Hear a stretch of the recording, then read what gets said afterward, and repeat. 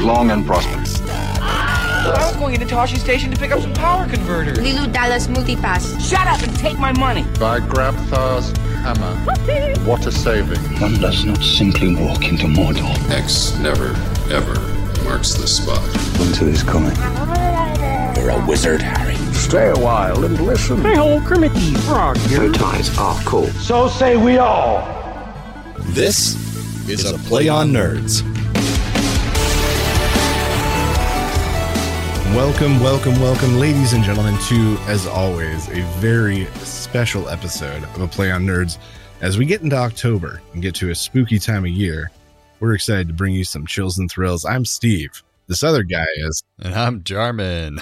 Well, this week, to start getting in that spirit and in honor of the new Exorcist film, The Exorcist Beliver, we're doing a rule of three and watching The Exorcist III. That's right. Because why wouldn't we? Because it fits in with something we already do. And who else is talking about this movie? I bet more people are talking about it right now because of The Exorcist and everything. That might be our niche. But mind you, then one of my favorite YouTube online video reviewer guys that I consume reviewed Exorcist 3 just a few days ago. I was like, that hurts my heart. Well, there you go. We're in the zeitgeist. Everyone's top of mind. But Jarman, before we get to The Exorcist 3, what you got some nerdy, what have you been up to? Well, not too much. One thing was kind of cute and fun was I went to a cat video fest at the local indie theater here. And they basically was to raise money for a local charity cat organization, a pet rescue place. And, they had cats there. They brought out on stage first before the movie played to so you can adopt these kittens. And they were adorable, of course. And they had door prizes and things like that, a raffle to raise money. And the movie itself was a collection of America's Funniest Home Video type stuff with cats and also little short films interspersed in between about cats, which is really cute. So it was an all around adorable time. Also, since then, I got a new logo design for my business, which is not launched yet. I'm launching my whole website's relaunching soon. Hopefully by the time you hear this podcast, it will have launched at jarmanvoices.com. It'll have a nice, beautiful new logo by a professional designer, not myself. And so, yeah, it looks really good. I'm excited to launch it and maybe drum up some new business. So it'll be fun. Ooh, very nice. Yeah. How about you, Steve? Well, I've just been working a lot, but on the home front, some exciting developments. Dilly has started pre-K. Oh, your littlest he's in one. His first week right now. Yes. There is a county thing where there's available pre-K for people that qualify, and we checked and we qualify, and the closest one is about a 15-minute walk from our place, 5-minute drive. Oh, nice. Yeah. And it's good, highly rated. We went and got to tour it, meet teachers, and we really like it. And so he's going to be there for 5 hours a day, 5 days a week. Oh man, this is now your first time having both kids in school for most of the time of the day. You'll have a break. For a chunk. Anna will, not me. I will be working. Anna, though, is going to have a chunk of time back in her life. Yes. And every 2 weeks on a Wednesday, Anna and I will have no kid time together in the middle of a weekday. Oh, amazing. Which I can't legitimately remember the last time that was the case. That's going to be different. It'll be like date day instead of date night. So it's going to be fun and a new adventure for Dilly. First 2 days, he was really excited, loved it. Today, he came home a little less excited, so we're going to see if it holds. Oh, so he's already started? Yeah, he started. Today was his third day. Nice. Fourth day. Okay. Definitely be quieter in the house for you, less to think about when we were working and such. He's just tired out. Well, that's always helpful too. That's right. So does that take us to some nerdy news? It sure does. It's time for Nerdy News.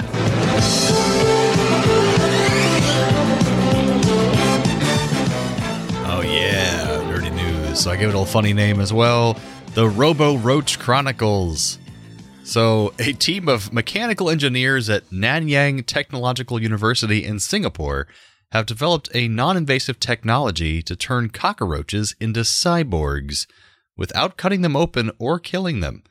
They attach cuffs to cockroach antennas, which were connected by a wire to a tiny backpack, which sounds adorable, glued to the back of the roach, where it received signals wirelessly and sent gentle electric jolts to one antenna or to the other to turn the cockroach in a certain direction, or to send signals to an electrode on its belly to make it speed up or slow down. I have to give credit to Mysterious Universe, where I got this article from. Interesting story, kind of terrifying because cockroaches are my least favorite thing in the world. Now we're able to remote control them. That sounds like something out of an old Bond movie or something. What do you think about that, Steve? No, that's absolutely correct. It's awful. And I've heard for a long time speculating that we could have flies with like cameras on them, so we could have the little fake electronic flies that could fly into a room and spy on people. And yeah, I remember the spy aspect was always what I heard. Yeah, you know, whenever you heard stuff, it was always like, you know, they can put a camera in a goldfish. Did you hear that? And you could always swat a fly away, but I think, and it would just leave it alone and so it can continue recording. But if someone sees a cockroach, they will try to kill it like nothing else. Imagine like a thriller film about an international, jewel thief or something who comes in and immediately strangles all the fish to make sure they're not bugs. You killed all my exotic fish. They could have been microphones. Let's go. I have a lot of cocaine to sell. Those were $1,000 a piece. And I have to change pants. They got wet. Oh, it's a cockroach. Kill it. It's got a backpack. So yeah, that's the Robo Roach Chronicles. Nice. That takes us to our main segment, talking about Exorcist III. That's with right. Our Rule of Three segment.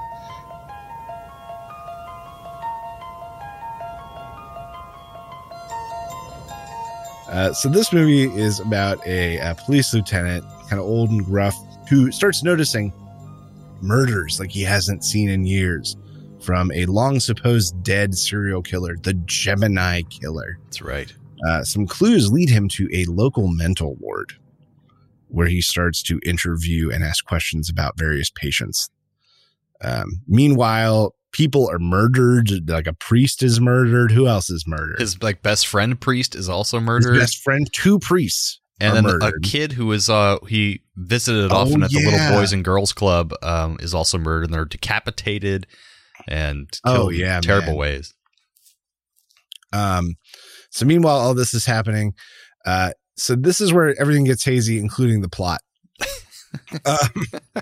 So he tracks it down to this one guy who's supposedly in like solitary confinement, has been there for years after being found, I don't know, naked on the street or something. And it's the priest from the first movie, the young priest, which you do get to see for a little bit, but then to visualize that he is possessed, they put in a young Brad Dourif, who plays a good crazy guy. Always does. To sort of play the demon possessing him. So this police chief tries to gain evidence and understand what's happening, facing his own demons along the way, and eventually summoning a priest to try to exorcise the demon. And basically, it's the soul of the Gemini killer from 15 years ago who is definitely dead. And so he's like, how is this guy somehow controlling these murders? Because from his solitary cell in the mental hospital, he knows all the details of the recent murders that are mimicking the Gemini killer from 15 years ago. And so basically, it's the Gemini killer was put into this priest's body at the time of his death by a demon, the same demon who possessed Reagan in The Exorcist I. It's all very convenient, guys. And we find out that the priests that were killed were involved somewhat in Reagan's exorcism. And that's why the demon that was exorcised is seeking vengeance upon them. And the little boy that was killed, his mother helped in translating something that Reagan had said, so he killed him too. So it's loosely linked to the first movie in that regard. So loose. Like a belt at the end of Thanksgiving dinner. Just so loose. Just hanging off. So the priest comes, he's like mortally wounded by this demon, and then George C. Scott shows up and tries to shoot him. And then there's this whole thing where he's got to face his own demons and snakes and fire, and then he calls out to God, and the priest gets the last thing and like reflects the light of, I think, a crucifix into the demon, and it's enough for George C. Scott to break free and still just grab his gun and shoot him. Yes. So he just shoots the guy, and the guy's gone. Well, he breaks the spell long enough on Father Karras, who's like the body that's being inhabited, to where he can regain control enough to free George C. Scott from the wall, so he can then go and then he just shoots him. He's like, kill me now, kill me before he takes control again. So that happens, but then there's like one final cliffhanger, right? Did I do this in the wrong order? Where they go to his house? Oh, that was before that, yeah. Oh, man, we missed a whole part of the movie. So I'm going to do a little behind the scenes here, folks. Steve did I'm not normally make a in recap. charge of the summary. That's okay. It's a hard job to do, so I understand. I typically own the summary, and I just plumb forgot. I had my whole episode arranged. I was happy with it, and just plumb forgot that I needed to do the summary. You did pretty well, I would say. I did all right. So there's a point at which the demon is not in the jail anymore, and he's like, oh, God, it's gone after my wife and kid. So he's got to race home, and then there's this crazy old lady who also killed a priest earlier, and she's there possessed by the demon.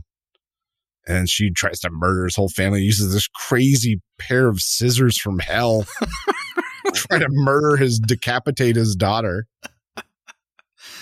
They're basically like scissors they use for autopsies to like cut through bone and stuff. Yeah, that's how they justify. I think it was like to cut open a rib cage because they open really easy and then they close automatically, so they can like just chop off anything. And it's pretty cool actually for horror movies. Yeah, just real good stuff. So that happened before. Yeah, before he then went and killed the guy with the gun in the cell. And you just shot him. So, Jordan, had you seen this movie before? I don't think so, but leading up to The Exorcist coming out, the YouTube company I work for, I had narrated a bunch of videos about The Exorcist and the series. So I actually did a long one recently, the whole series of The Exorcist, a recap of everything you missed up until this point. So I talk about what each movie is about. You can find it on Slash Film on YouTube. If you look it up, I'll do a whole list. Nice. So I actually had a lot of knowledge going into this movie, and I was like, have I seen this before? But I had heard of things about this one being so much better than the second movie, because the first movie came out, William Friedkin, it was a classic, it was very well crafted, and then they didn't involve him in the second one, and it was just a piece of garbage. And so he didn't want to come back for a third one, but he got involved with this one because of the writer of the first movie wanted to direct this one. So William Friedkin was like, okay, I'll help you out with this one. And so this one was actually pretty well crafted. And it was, the issue was the guy who wrote it, Blatty, I think his name is, he wanted to make this the second one and they turned him down. So he just wrote it into a book. And so it was a book that he made separate from the Exorcist series. And it wasn't really a horror movie type of script or book. So when they wanted to make another movie and they let him do it, he kind of adapted his book to this movie and had to shoehorn in the Exorcist elements into it. So it's more just going to be about this Gemini killer possessing a body, and then nothing to do with the demon possession. Just this demon, a bad guy, his soul had possessed this body of this other guy. But the studio wanted to bring in an old character from The Exorcist. They brought in the old Father Karras, the young priest from the first movie. And then they stuck. Yeah, I remember you could feel it in the movie. I remember even in the dialogue. Yeah. I was like, man, they're really explaining this a lot. Like they really want us to understand how this demon got this guy's soul in this other guy's body. Like they really went into it. I was like, why are they telling us this? Oh, because they know this doesn't make sense. Got it. Now it's the Brad Dourif exposition scene, pretty much. Yeah. And there wasn't even a possession or a demon involved at the end of the movie or an exorcism. And the studio was like, it's called The Exorcist III. We got to have an exorcism in it. So they actually went into reshoots. The whole priest that comes in at the end to do an exorcism was all added in later for like $4 million. That whole flaying of his skin and everything. That wasn't in the original cut of the film. Good, because that didn't make any sense. Yeah, basically in the end of the original. That makes total sense, because I remember I turned to Anna and I said, have we seen that guy before? And she goes, maybe once at the beginning. Exactly. Like, oh, okay. He wasn't mentioned at all. Originally he just goes in and he has to kill him, and it's a moral dilemma because it was his friend's body, but he just shoots him. There's nothing supernatural stopping him. He just shoots him in the head and he dies. That was the original ending of the movie. Right. But they're like, that's depressing. And then thrown against the wall and the snakes. Yeah. And fire. The whole hell opening up from below and all that stuff. But anyways, that was a whole thing. But I actually really like this. I thought the dialogue, the editing, the directing was all really cool. It was felt like an indie 70s movie, nothing like a horror Exorcist movie, until the very end, obviously, with all the supernatural stuff happening. But I like there was very quick, funny dialogue, especially the first half of the movie. George C. Scott was pretty awesome, and you got Brad Dourif kicking ass as well. I don't know, this is some good stuff about it. I have more things I like, but what about you, Steve? This movie gets a lot of ire. If you look online, it gets a lot of ire and a lot of anger. But did I think it was as bad as that ire deserves? No. Did I think it was a good movie? No. You could feel the disjointedness of the movie and of the themes. It was a cop drama thriller in the vein of Seven that had an Exorcist movie stamped over top of it. Like they did with all that Star Trek merchandise in the 60s. Where they just put Star Trek on everything. Star Trek the alarm clock, Star Trek the helmet. It doesn't matter. Yeah, exactly. Not like that era. Like that's what they did with The Exorcist on this. George C. Scott, while great, was in a different movie than everyone else. Yeah. He was just in a different film. I felt like his kind of outbursts and the thing with the carp and his outbursts at the nurse and his sarcastic remarks with his like coworkers and the other police are great, but their tone, it just is entirely wrong. Just entirely wrong. Now, mind you, maybe it wasn't for the original movie they were going to make that they stamped The Exorcist over, but someone should have done some rewrites to fit him to the Exorcist movie that ended up happening. Yeah, he was like in a 70s cop movie, and this was someone needed to tailor the script a little bit more, and they didn't. So George C. Scott played that role. He just played the one from the other movie.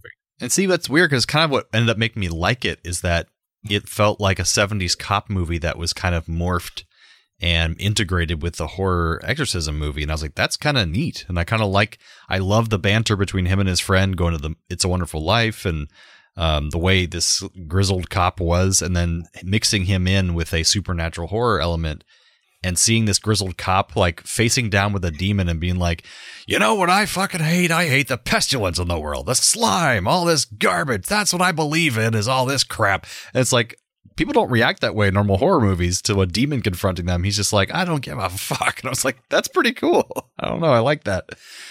But I will say that whole 70s cop feel movie with the horror film thing made it move really slow. Like felt very slow at times. Like what's happening? I'm going to agree with the executives on this one.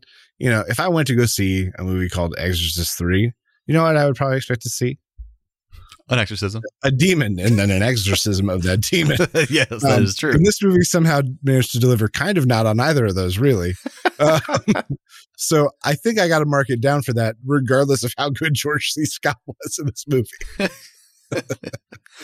I will say the other thing I thought was bad.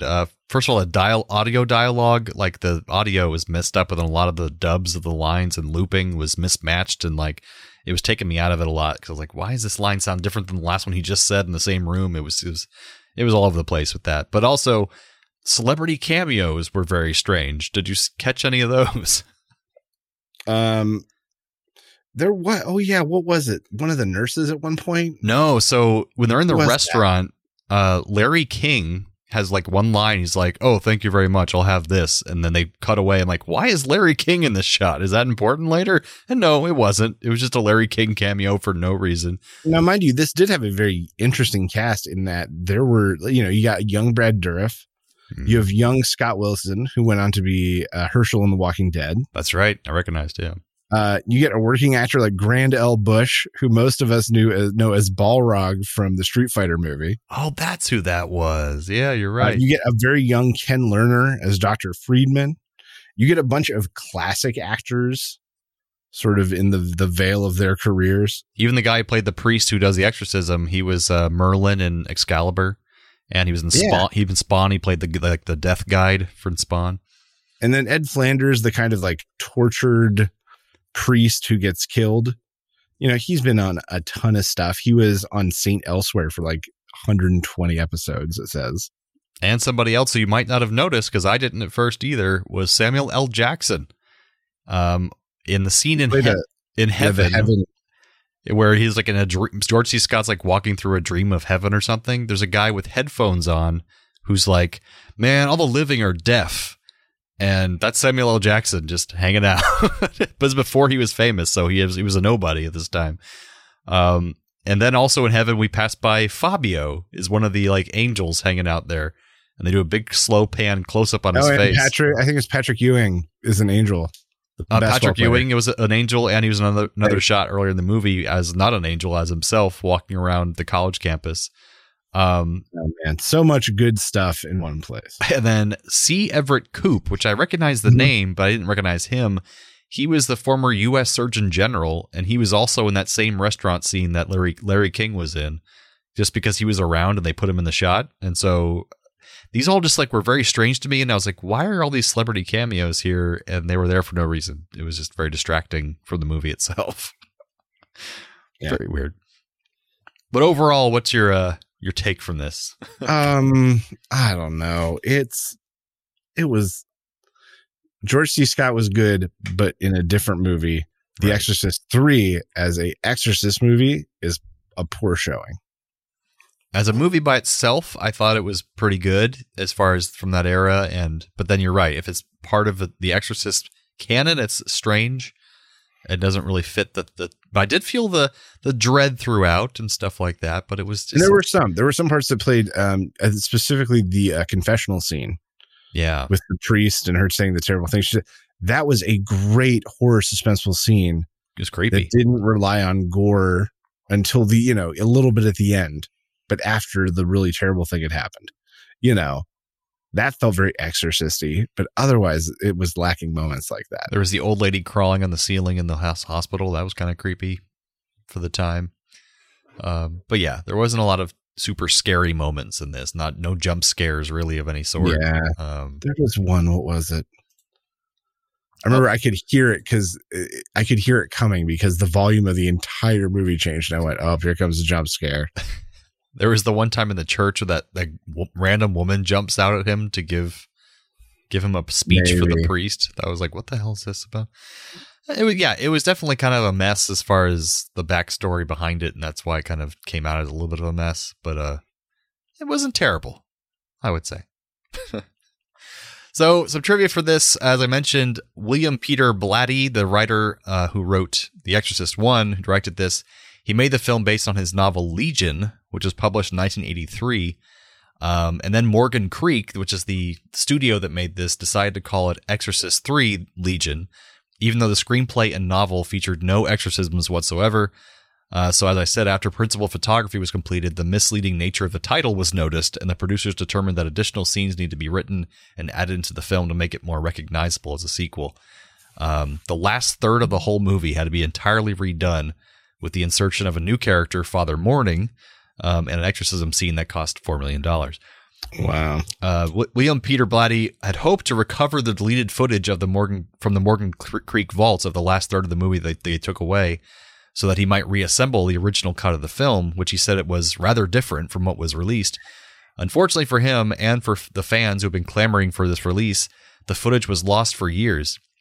And on June 28th, 2007, Blatty's wife sent the following comment to a fan site: "My husband tells me that it is Morgan Creek's claim that they have lost all the footage, including an alternate opening scene in which Kinderman, the detective, views the body of Father Karras in the morgue right after his fall down the steps from the first movie. What a shame," he says. However, the missing footage was finally found in 2016 on VHS cassette tapes, because it was from the dailies that they had. And so the original version was finally restored, almost, because it was low-quality VHS, right before his death, and he died the next year in 2017. So he got to see his original version in 2016, right before he died. That's cool. 20th Century Fox and Morgan Creek Studios were afraid that Repossessed in 1990, a parody of The Exorcist that also starred Linda Blair, I forgot that existed. Oh my God. Would come out first before this movie and ruin the chances of anyone taking this film seriously. So, according to Linda Blair, The Exorcist III was rush released ahead of Repossessed, and it hijacked the later's publicity and forced the comedy to be released a month later than was originally intended.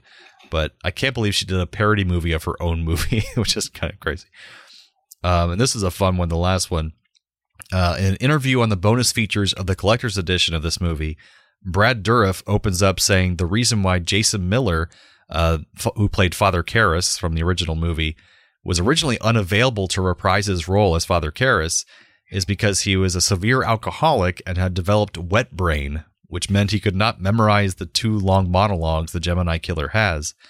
He says this led to him sharing the role with the actor in the theatrical cut. He would recite the monologue while Miller could handle the shorter lines. So there was kind of a reason why they had him, Brad Dourif and him switching off, because the other guy was just too drunk most of the time to be able to handle the lines, which is too bad.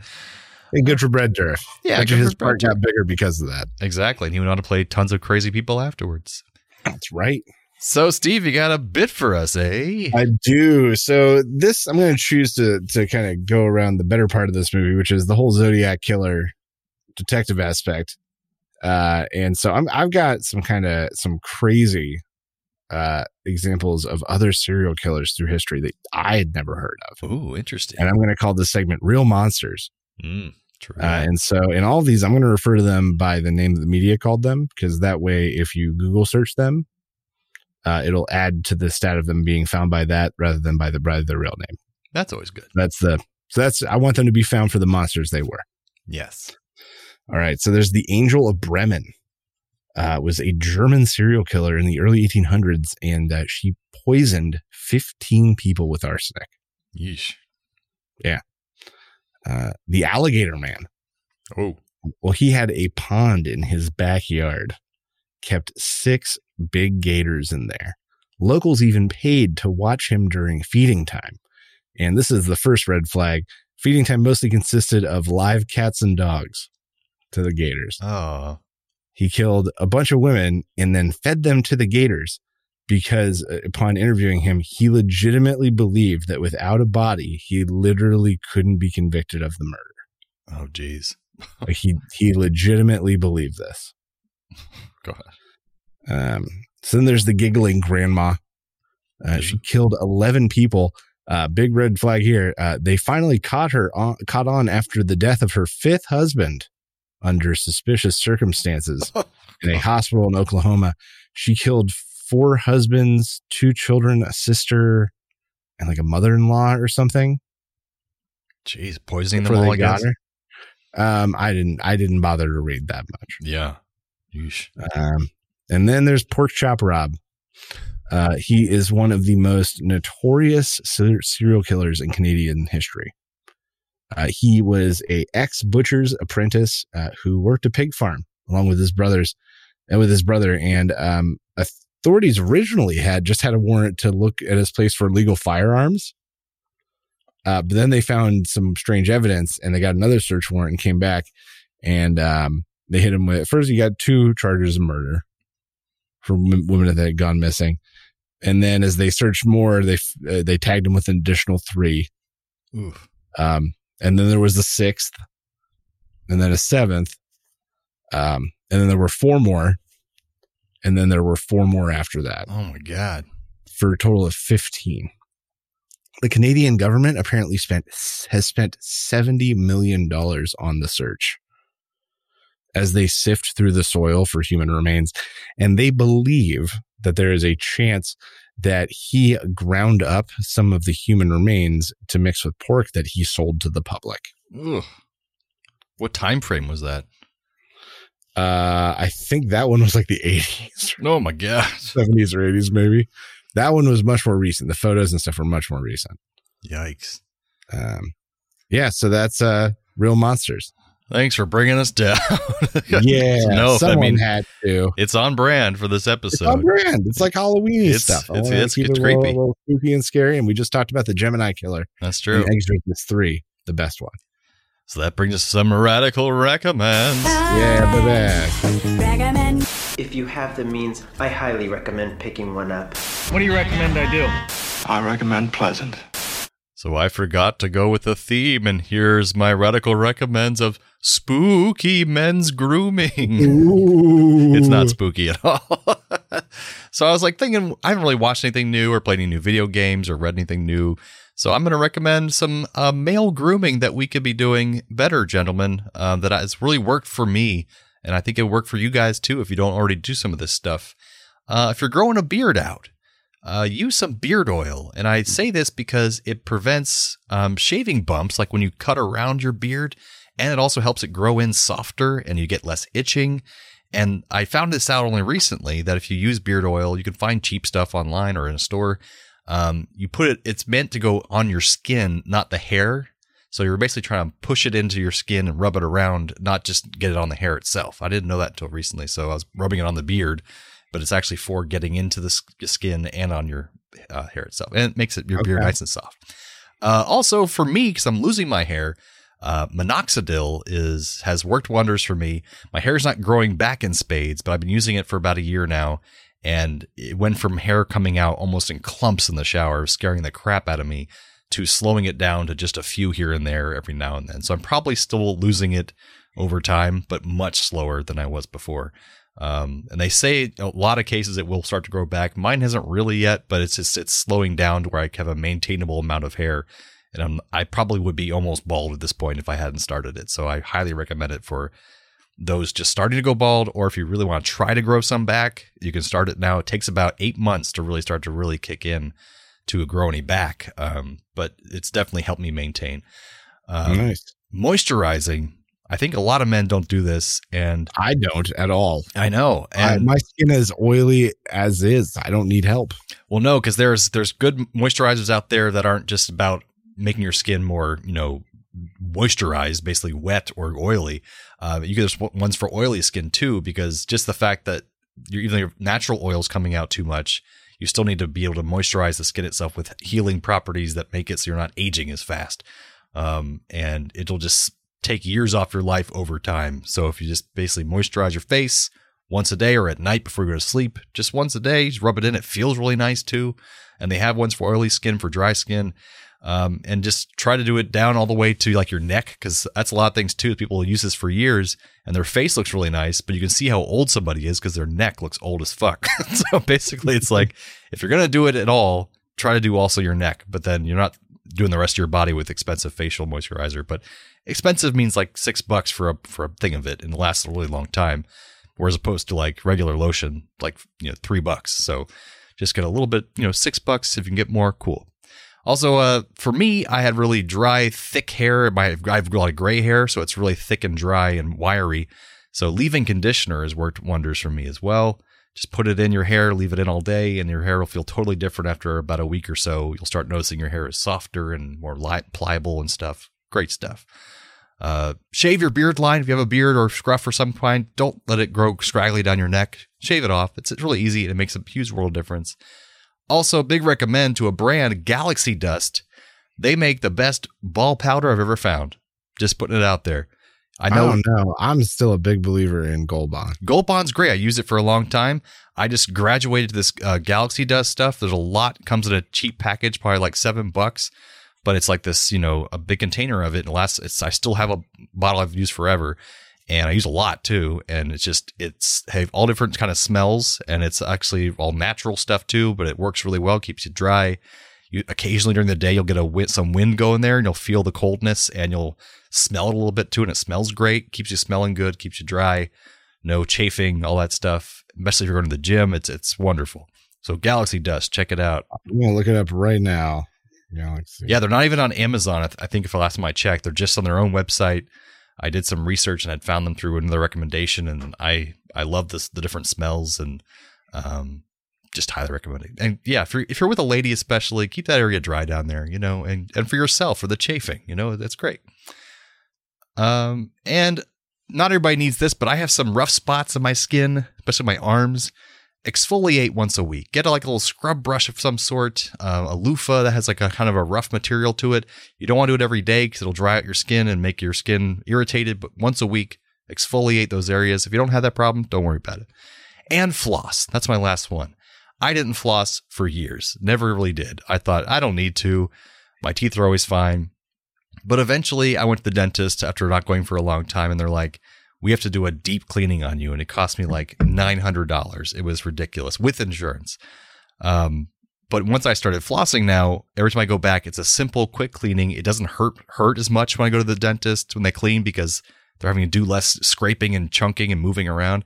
So flossing saves you money and saves you pain. So just try to start doing it. I know it's hard, but add it to your routine once a day.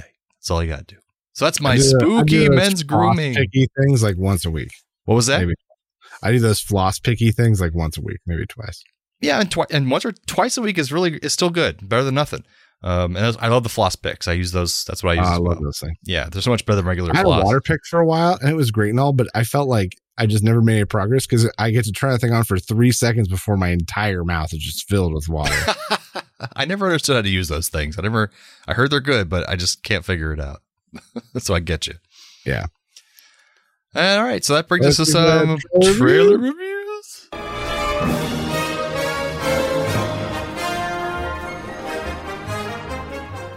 All right. This week I chose The Toxic Avenger with Peter Dinklage, of all people, playing Toxie. And we got our first real trailer that I think really sets the tone. What did you think? It was so short, unfortunately, but it's kind of like it was a more teaser. Of a teaser. We didn't get to see him really. It's just like a figure, but I think it looks ridiculous, super gory, over the top, really fun, really silly, not taking itself seriously at all. It has Peter Dinklage, like you said, as a Toxic Avenger.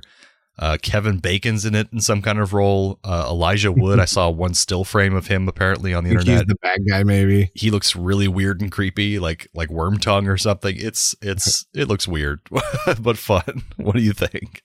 I think they really, even with a short trailer, really set the tone for what I think the audience can expect from the film. We got that little glimpse of like 80s nostalgia right at the beginning, which was a good admission of like, these are the glasses you're seeing this through. Right. But then we got, luckily I was like, is this going to be the whole movie? And they cut away. Nope. It's going to be a regular movie. We get good looks at people. It's not going to be, it'll be artistic, but not overly so. I think they did a good job of setting the tone for the film while not showing us a whole lot. And we got to see that there will be gore. Yeah. That's what a trailer should be all about, man. It's like actually teasing us and not giving us the whole damn movie. Yeah. But you're right. They had that VHS kind of feel in the beginning, and then it suddenly switches slowly over to cinematic looking. And I'm like, oh, okay, cool. It's going to be actually really pretty too. A lot of gore. So what do you give this movie? I will give this. I'm gonna give this Gary Busey falling into a radioactive pit like the Joker did in Batman. And Raul Julia was so close to saving him, but he fell over the edge. And when he comes out, he's all disfigured and disgusting looking. And Raul Julia's like, no, what have I done? But then Gary Busey's like, oh man, I've never been happier. I feel strong. I feel clear headed. I feel fantastic. I'm glad you didn't save me. Raul, I think a whole new life's going to happen for me. And basically he's the Toxic Avenger at this point. Okay, I have a similar kind of review. Honestly. So I'm going to give this. Gary Busey walks in one day, and he's straightened up, and his hair is combed. He's got a sincere look on his face. He goes, "Raul, I want you to know, I got a job." You did. I'm going to be a janitor. I'm going to go and scrub toilets, and I'm going to stop doing all the pills. This time, Raul. I promise. I just want you to know I appreciate you putting up with me all these years. I gotta go. And then he puts on his jumpsuit, and it's for a toxic waste management company. And that day he goes to work and falls into a vat of toxic waste.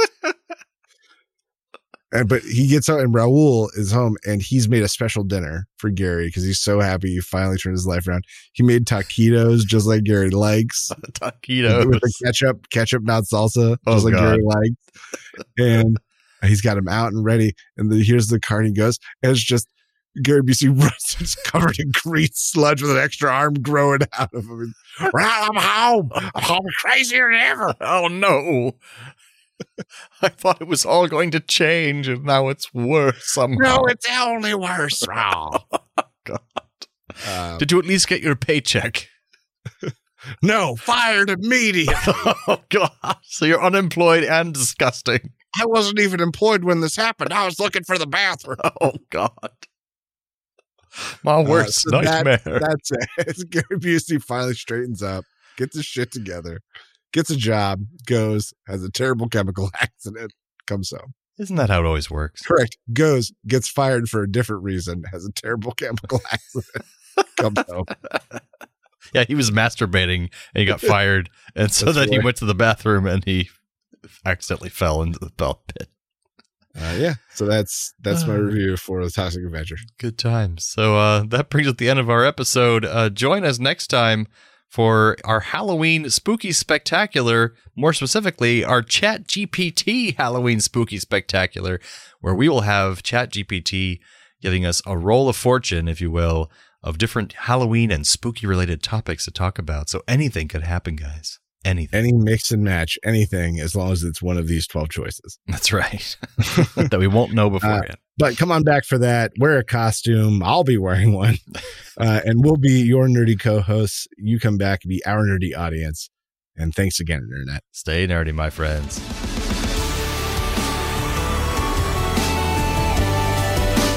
Thanks for listening to A Play on Nerds. Feel free to email feedback at aplayonnerds.com with all your questions or comments. Shoot us a message on Facebook or Twitter and earn yourself a sweet shout out on the show. Review us on YouTube, Spotify, or Apple Podcasts so even more nerds can find us. Tell your friends, tell your enemies, we aren't picky. Check out our entire back catalog and other offerings at aplayonnerds.com. And how?